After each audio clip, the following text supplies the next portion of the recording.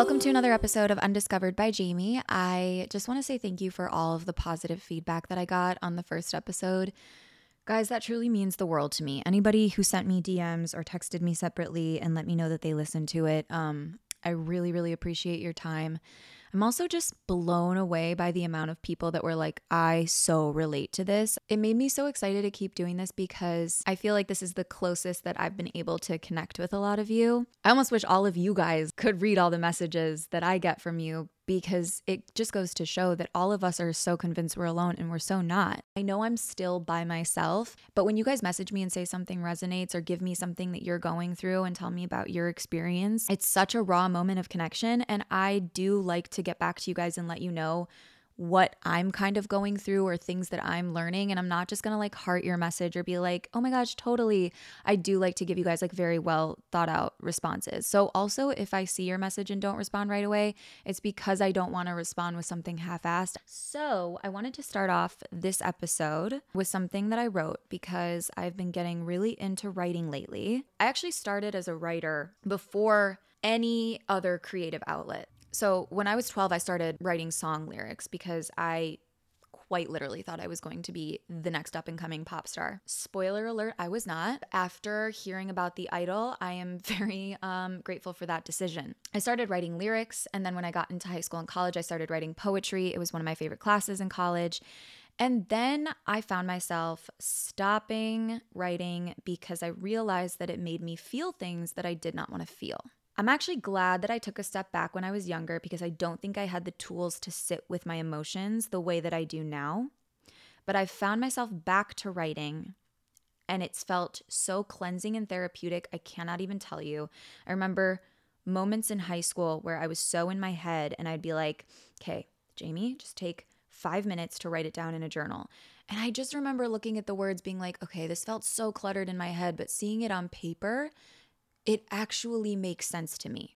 I kind of want to start my podcast reading you some of my writing prompts of the week. I always say I think I'm a better writer than I am a speaker, just because I can organize my thoughts. Like, I might sound like this is linear, but the editing process after my podcast, I'm like doing a surgery on my stream of consciousness. So I'm going to read you guys a piece of writing. I actually posted it on my stories, and my friend Leah from childhood, Leah Perek, helped me edit a few of these lines. And so she is fucking amazing, and I'm going to have her on the podcast at some point.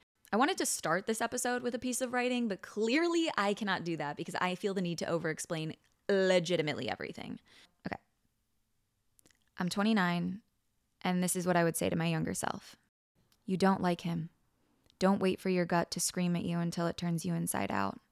But when it inevitably does, because you'll do what you want regardless, make sure you examine those insides. Convincing yourself to feel something is not a fair way to love anyone, and fighting to be loved isn't a fair way to love yourself. You'll become an actor because you're great at believing the lie. You'll become a writer because you're desperate for truth. You can be everything everywhere all at once. You don't have to squeeze your big self into one small niche. You are not too much, or maybe you are, but in a radical sort of way. Own your too muchness like the Academy Award you're so convinced you need, and stop apologizing for being so sparkly. You really are meant for miraculous, magnificent, marvelous things. It's not selfish to believe that. Something clicks when you're 25. Hard things and the emotions that come with them become more tolerable. You know how you always used to notice the way you felt about yourself around different people? Listen, your body will give you more answers than any intellectual reasoning. Being so excited to leave the party is so much cooler than being invited. And when you meet that super cute guy and it feels like a fairy tale, it's only because it is. And when his actions aren't adding up, don't be so cocky to think he'll change. Bite your tongue as your friends learn this lesson too, because unsolicited advice is rarely heard.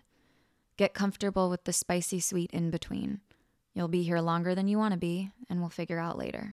Being left behind is a false narrative you're clinging to. Death will teach you the most about life.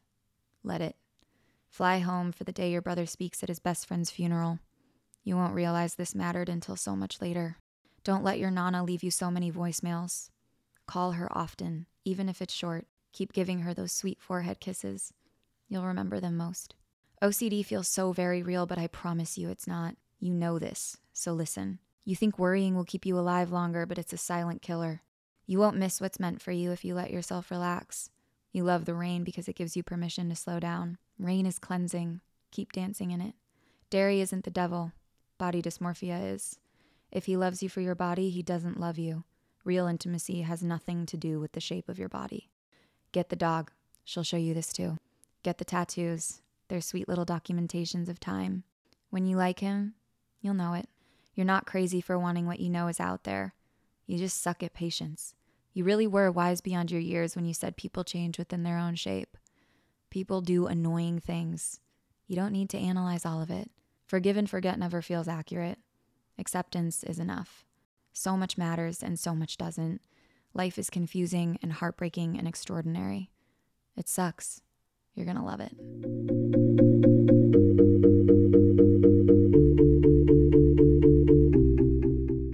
Fun fact, the only time I saw a psychic was in 2020, okay? I was feeling down. I was in a relationship that I knew was not right, okay? I knew within like 3 months that it wasn't right, but I was like, maybe I can intellectualize this and convince myself that it's something that we can work through. No. Deep throat, sorry, guttural no for the things that you know in your body are not right. Your mind is not going to come up with a better answer. Just listen to your body. I'm giving you this now. I promise you, I am open to being wrong. I don't think I'm wrong on this. Okay? Okay. Capiche? So when I saw this psychic, who, by the way, was recommended to me by my one friend who really isn't very woo-woo, but she did go and see her a couple times, and she's like, listen, the psychic has never been wrong. She can be a little bit more on the generic side. She's not going to tell you anything bad, okay? But she has predicted pretty much every single major life event that I've experienced. So I saw her in January 2020, and she ended up writing down, like scribbling all of these notes that she had during our session, and she mailed it to me. So I still have them. But a few of the takeaways from that session were, number one, she was like, so things are going to slow down for you a lot in March, and you are going to spend a lot of time with your family this year. And I was like, okay, this woman's full of shit, because I live in California and my parents live in Chicago. So there's literally no way. Lo and behold, March 2020 was fucking COVID. And I broke up with my boyfriend at the end of September and spent the next 6 months at home in Chicago with my family. Listen, I'm going team woo-woo on this one. The other thing that she said was, she was like, oh, your writing is going to do really well also. For the longest time, I only heard your writing is going to do really well. And for me, that meant two things. Number one, it meant, what the fuck about my acting career? Okay. What about my acting? Is my acting going to do well? I immediately had a panic attack. I was like, oh my God, am I an undiscovered writer? Am I supposed to be a writer? Do I not know myself? Oh my God, am I missing something about myself? First of all, this is like the root of anxiety for me is, am I missing something about myself?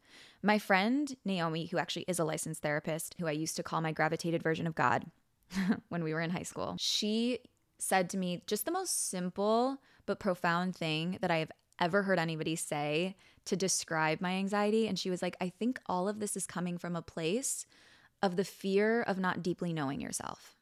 I'm just going to say it again. Your anxiety is a fear of deeply not knowing yourself. I would ask other people what they thought my body was feeling, because I was like, well, how can I trust myself? Because everybody else has other opinions, and maybe there's something I'm missing about myself. That also deserves a guttural no. That took me a while to learn. I also think that comes with age. I went back and I found this woman's letters, and I noticed the word also. Your writing will do well also. Meaning, she wasn't saying, you are only supposed to be a writer and that is it. She was saying, hey, so you can be everything everywhere all at once, and one of those things includes writing. I didn't feel ready to get back to writing until a few months ago. I don't know what came over me, but when I tell you the pen, I could not put it down for hours. It was almost as if the words were pouring out of me, and it was like a release from my body. I think there is this spirituality to writing. If you guys follow me on Instagram, I posted a little life update. My Nana passed away 2 weeks ago. And that was probably one of the hardest experiences of my entire life. That genuinely was the hardest experience of my entire life. It was the first time I had actually experienced death in front of me. I was in the room with her when she passed up until about 2 minutes before because I could not bear to watch the last breath. It felt like me and my family and my Nana were all going up on a roller coaster and only my Nana was going down the giant drop. And I was with Peyton yesterday and she was like, actually, I think your Nana had the easiest time of all. Your family went down the giant drop. Your Nana didn't go with you. And I was like, oh, that is exactly what it felt like. So hearing Andrea Gibson's perspective about people that have passed on being part of the way our words pour through us when we're writing felt oddly comforting. And I think it's because I need to believe that my Nana is still with me in another form. That is something that I am dealing with. But I will say, just to throw in some comedy, because I don't know how to deal with death without throwing in comedy. My Nana went in for a surgery that we did not think was going to be problematic, and she ended up passing shortly after. Before surgery, my dad waved bye to her as they were taking her into surgery, and he was like, "See you soon." And my Nana, in her sarcastic, outspoken voice, said, "Yeah, if I make it through." And she didn't. Oh, I don't know if I'm going to laugh or cry. There is nothing better to describe that woman's spirit. At least she was kind of in on the joke, you know?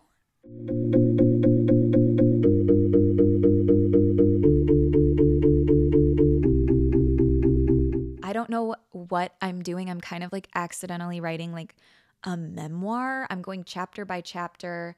There's really no formula, but I do have faith that it'll work itself into something really good. And the thing is, I had a legitimate psychic tell me that my writing was going to do really well. So like, I'm not worried about it. I'm like, okay, free write, bitch. Go for it. Throw shit against the wall, because you know what?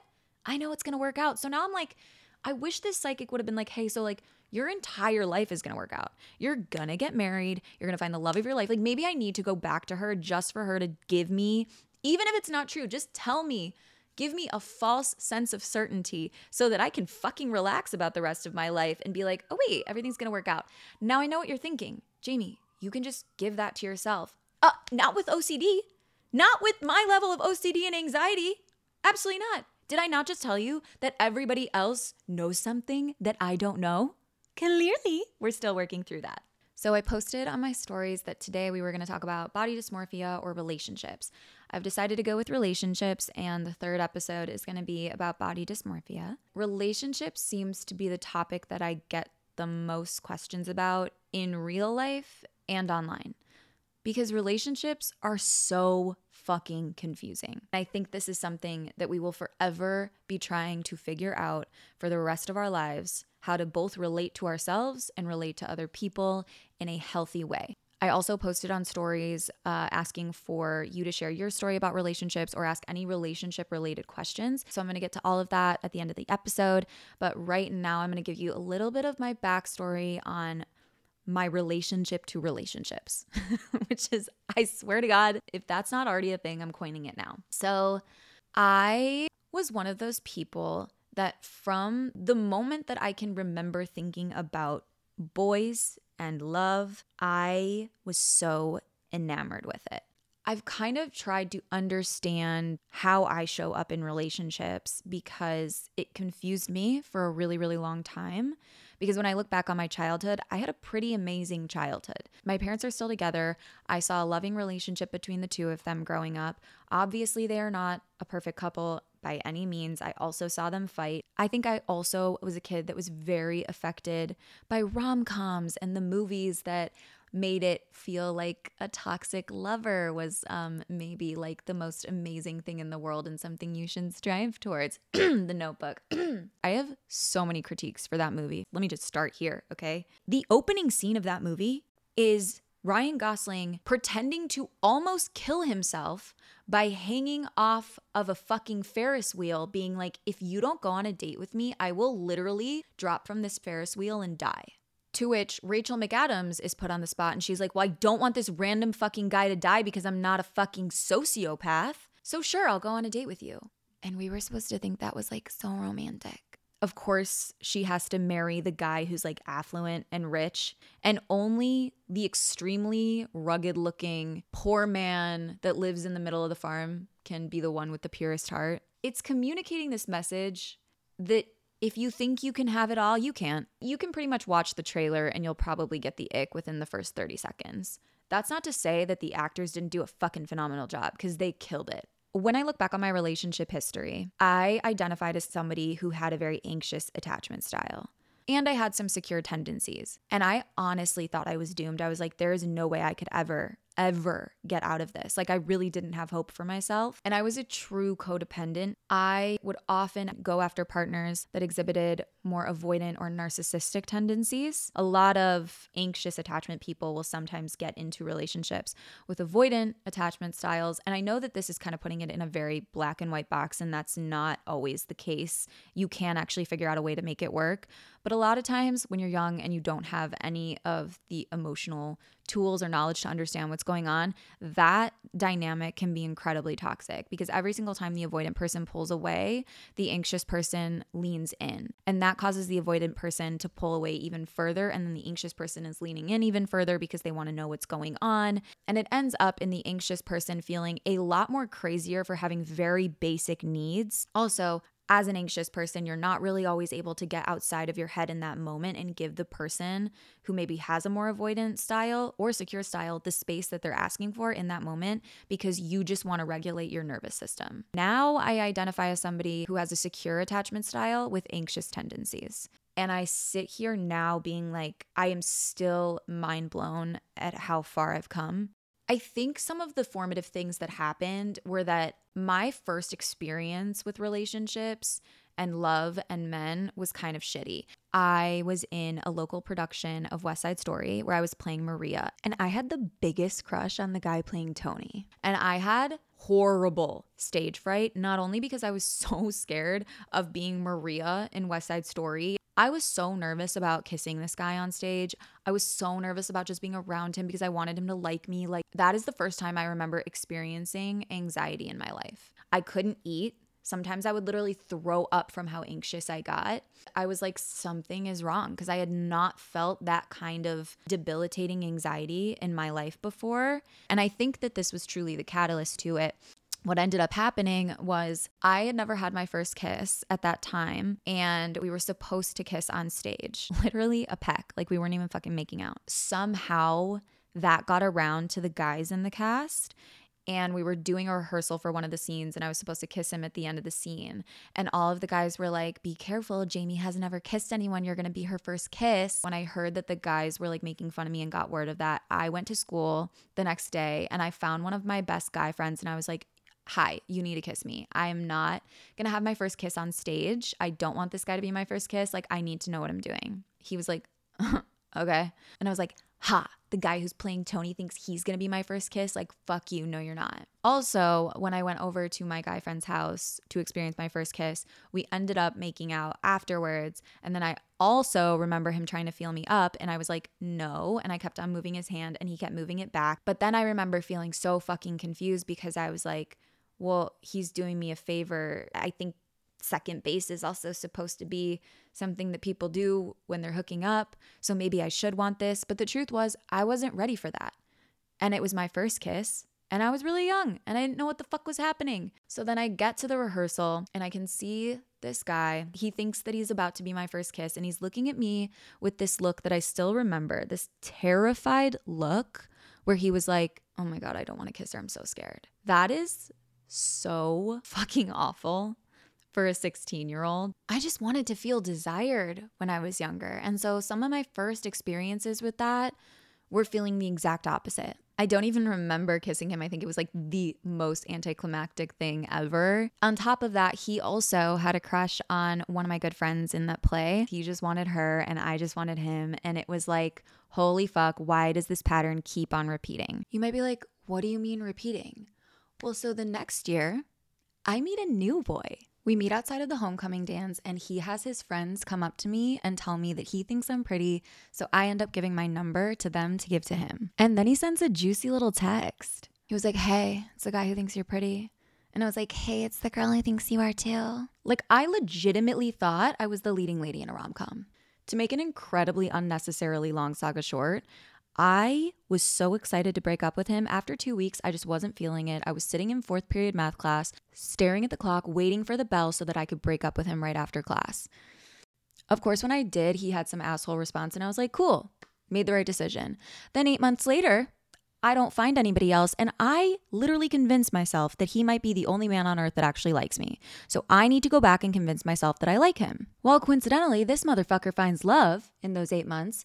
And then when he breaks up with his girlfriend, I'm like, since I am the only exception, he's just going to fall in love with me again, you know? Like, I didn't really take into consideration that he was going through a heartbreak and just ended a relationship. I was like, hey, it's me. Remember me? You like me? So you're just going to like me again immediately? No. So to absolutely no one's surprise, he ends up breaking up with me about 2 weeks after we quote unquote date, aka I was his rebound, and he gets back together with his ex. And I am left shocked and heartbroken. So I'm going to go out on a limb here and say that movies and rom-coms were definitely influential for me. I was just very enamored with the idea of being chased and desperately wanted and in this toxic love affair and making out in the rain. Like, delusional. You know what I wanted? I wanted him to show up outside of my doorstep holding up a boombox playing the song, You Are the Only Exception. Now, you want to know what movie I fuck with? 500 Days of Summer. That was so ahead of its time. Rom-com era is over. Show me breakup movies. Show me real life. I've never seen a movie where we're watching two people understand that they are just not meant for each other. Two people do not need to be wrong to not be right. We can just not be right for each other. We don't have to be good or bad or any sort of label. We just might not be for each other. And I think that movie was sort of comforting in a way because I've been with men where I'm like, on paper, you're fucking fantastic. And for whatever reason, I have no desire to be with you. Okay, back to my traumatic relationship patterns. I had anxiety about my anxiety. I was insecure about my insecurities. I literally was convinced that I was unlovable mainly because of my anxiety, which now I look back and I'm like, that is ridiculous. And I also can genuinely look at myself and be like, I actually feel like I'm pretty fucking easy to love. I think I would really enjoy being with somebody like me. And I mean that with my whole heart. I really look back at the younger version of me and I feel so much compassion for her. And I also just want to like hug her and squeeze her and be like, dude, you're going to realize so soon. Just hang in there. I had a lot of shame around admitting that I had an anxious attachment style because I think a lot of the time that came with a connotation of, oh, she's fucking crazy. That honestly could be something that I made up in my head. But I think even from reading Cosmopolitan or all these magazine articles about women and dating, it was always like, don't be too needy. Don't have needs. Don't have needs. If you want a man to love you, you know what? Just don't have needs. Actually, that was the worst fucking advice because then you become a fucking doormat. And let me tell you, that's really boring and guys can tell. In a way, my anxiety actually did the opposite of what you would think. I was so terrified, petrified of being needy that I tried to figure out the best way to completely eliminate having needs at all. I also had such a scarcity mindset around dating. So I would get into these like couple month flings. I was never somebody who would go from relationship to relationship. It was always like flings to flings to flings. And I was so insecure because around the 3-month mark, I always felt like things would just go to shit. Now looking back, I could have predicted that now because I'm like, the men that I was choosing, of course it went to shit at 3 months. We didn't have anything in common. They honestly were kind of shitty. Or we just weren't meshing and I was refusing to acknowledge it because I had such a scarcity mindset around it that like all of those flings were never meant to last. It was a fucking blessing that they never lasted. And I used to be like, I'm so jealous of everybody in relationships because I think that they have figured out something that I have never figured out before. They know something. They have this secret lovability quality that I must not have because people want to be with them and people want to stay with them. I would always be like, I can get the guy, but I can't stay with the guy. Let's just break that down. Why the fuck is it my responsibility to get the guy to stay with me?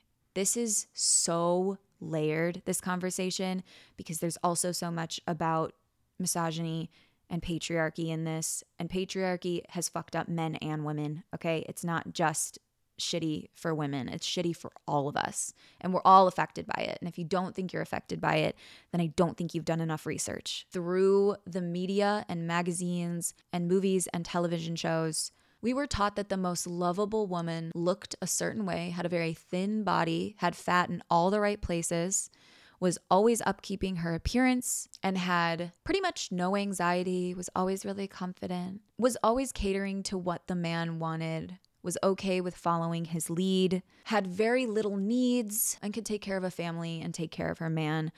But she never threatened her man's masculinity, meaning she was always like one step below him, but they were okay with that. I have more hope for the younger generation because I really do think that we are evolving out of it. I think we have so much longer to go for obvious reasons.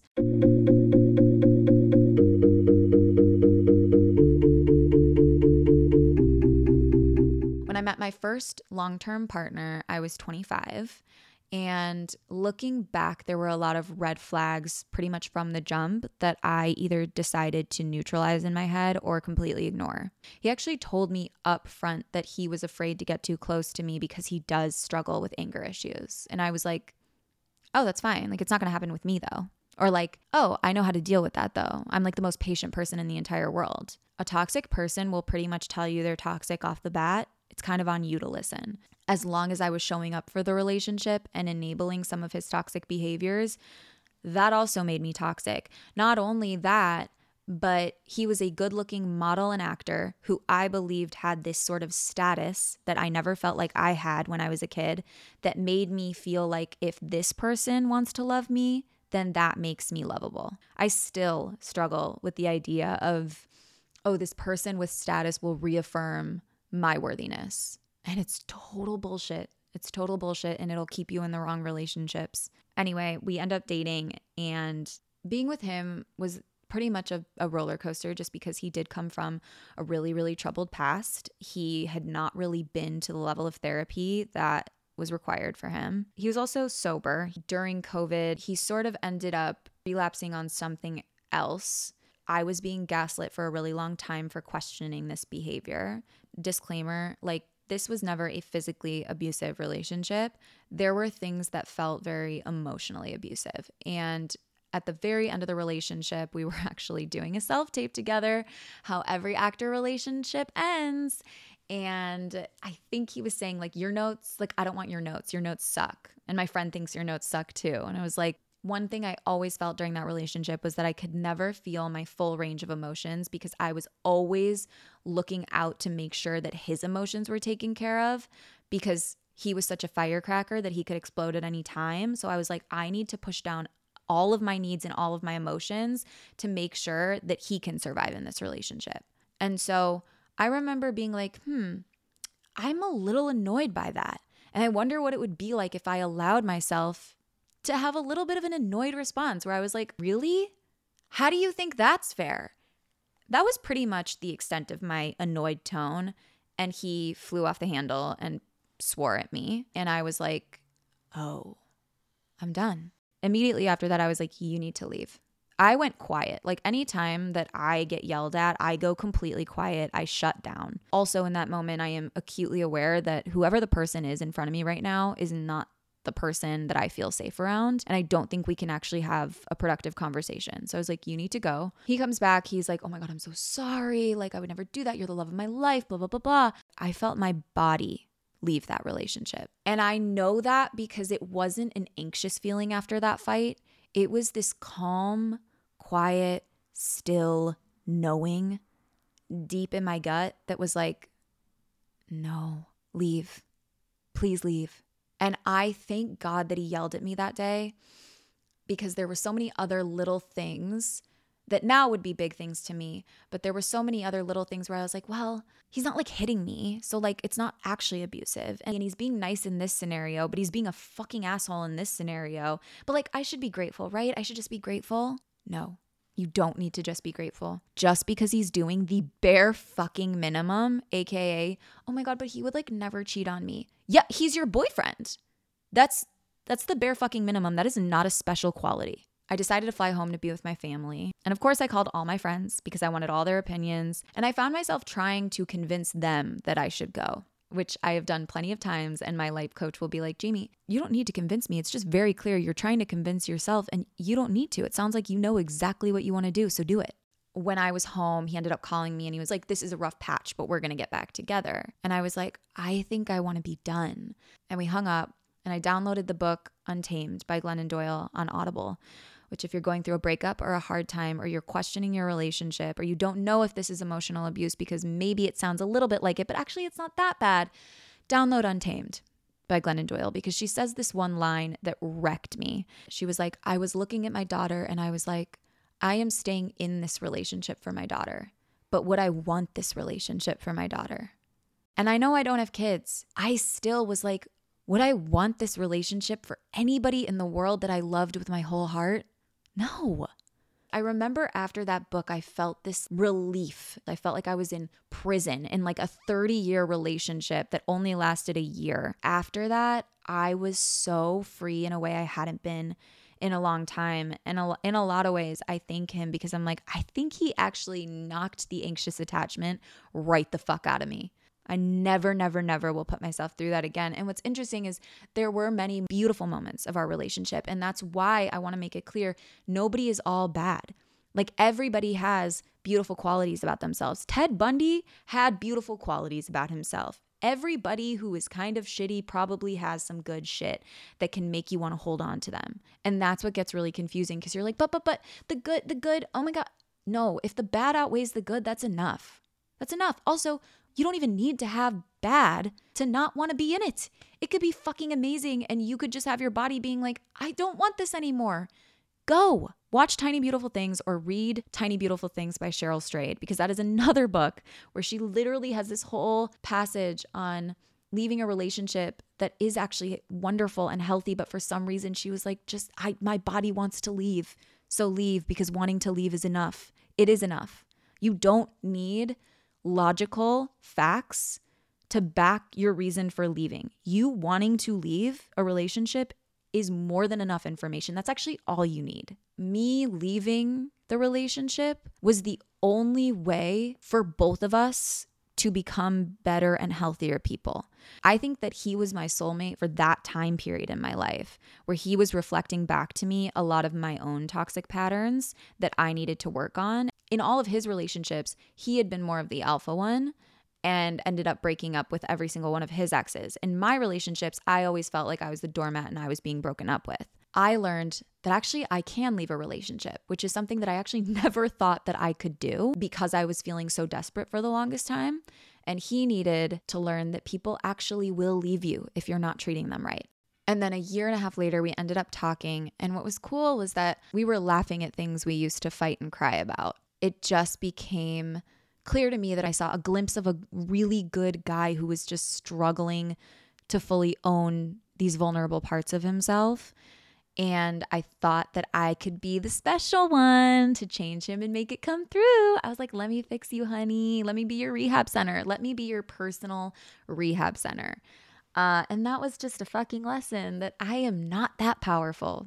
Nobody is. I think also I used to always say, oh my God, I just want somebody as like sweet and vulnerable as my dad. After going home after my breakup, I realized how much I was missing. My dad is very similar in the sense where, I mean, we have no addiction history in my family, which I'm very grateful for. But my dad is very similar in the sense where I see these parts of himself, this like emotional, vulnerable part of himself, and I cling to that because I love seeing how sensitive he can be.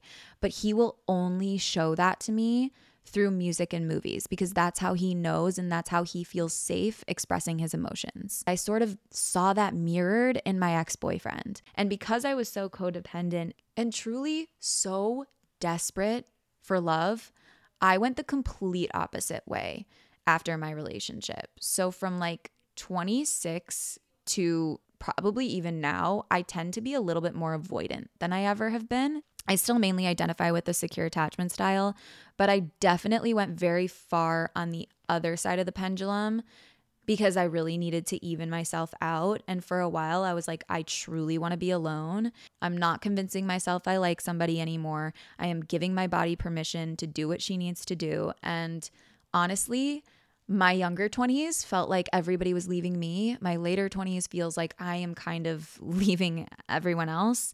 And I just have had too many experiences through my other friends who have found their people where they were like, I promise you, I had a deep knowing that this person understood me and got me in a way that made me feel so seen, safe, and calm.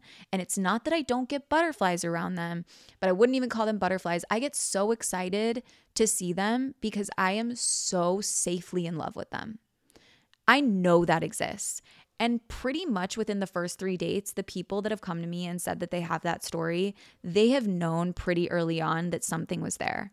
And so after that third date, if I don't have that knowing, I am not going to force it because that has only gotten me into trouble.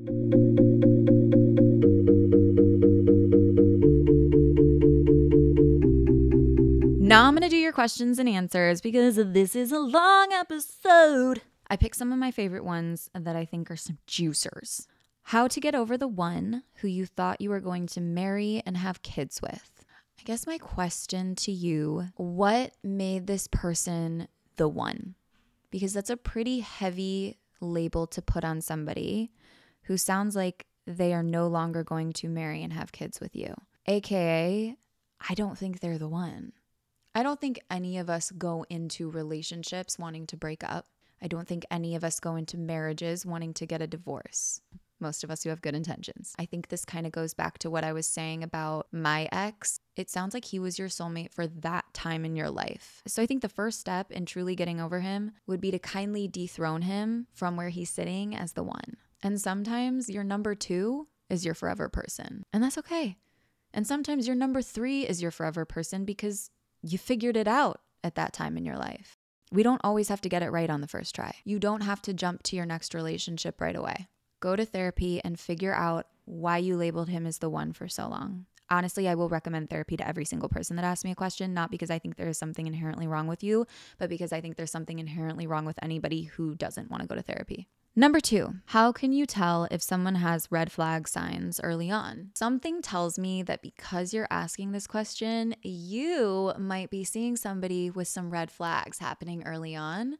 And I feel like if you have to ask yourself that question, more often than not, it's probably a red flag. The whole love bombing thing really is true. If you are with somebody and within the first couple of times that you're meeting, they're already telling you that you're the greatest person on the planet, the best thing that's ever happened to them, and they're obsessed with you and they want to marry you, like, you do not have enough data points about that person to make an informed decision like that. It almost feels less personal to me because I'm like, okay, is this person just like extremely desperate for love and they're just telling me that because they are desperate for me to be the person that stays with them, but they don't really even know me? How is that possible? Next one, my boyfriend doesn't like the way I dress. Baggy clothes since I'm a body dysmorphia girly too. I just want to know why your boyfriend is even policing the way that you dress. Is this an unsolicited opinion? I also think that's incredibly insensitive because I'm assuming that you have communicated to him that you have body dysmorphia and you feel comfortable and sexy in oversized clothes. I don't think that it's up to him how you feel comfortable and sexy in your own body. If this was a good partner, or if this was a partner who was very sensitive to your insecurities, I think he'd be like, babe, it doesn't really matter what the fuck you wear. Like, I think you are so beautiful and sexy. Truly, unless you're leaving the house and you're like, should I wear this or this? Like, that is the only time that I really care about his opinion. Other than that, he should be making you feel like the hottest bitch on the planet. My ex of a long distance relationship continued to reach out to me for 7 months, never had real no contact, now is moving back to LA and was love bombing me for the first few days. Now he's gone silent and I feel like I did something wrong. Mixed emotions. Thoughts, advice. Okay. Somehow in the editing process, I managed to lose all of the question and answers that I had recorded. I'm going to make sure to do question and answers at the end of every episode because I love doing this. But for now, I'm just going to answer this last question because I like it. And I responded to it on stories, but I wanted to bring it back because I think it's really relevant to this conversation. First of all, it sounded like he never really respected the no contact when you guys broke up. And I think where you have to take responsibility is not setting that clear enough boundary and responding to him, which was communicating that you were allowing him to disrespect your boundary. The other thing is that you labeled his behavior as love bombing, which tells me that you kind of know that what he's doing isn't right. And I think that it's a really typical behavior for somebody to love bomb you and then all of a sudden take that away and go silent, and you're like left wondering what the hell you did wrong. That's like exactly why people love bomb, is because they tell you everything they want to hear. They make you feel so good for an extended period of time. And then when they drop off the face of the earth, you're left wondering, wait, what the hell? And you're clawing back, trying to get that initial high that they gave you when they were love bombing you. And then the third part of this is that I know from experience, I like to blame myself because that is my false sense of control in the situation. So if I can make something my fault, then I can change my behavior. But if it's somebody else and I have no control over them, then I have to sit in that really uncomfortable unknown. And so I think it's probably your brain trying to find a false sense of comfort by blaming yourself and searching for whatever you could have done wrong, when in reality, this is just a toxic dude. And I think you know that. So you're already ahead of the game. Thank you guys so much for listening to this episode. As always, please leave any comments below. If you like the podcast, please subscribe, and you can follow me on any of my social media platforms. It's at Jamie Alex. Feel free to send me messages on Instagram. I will get back to you as soon as I can. Okay, I still suck at goodbyes. I love you. Bye.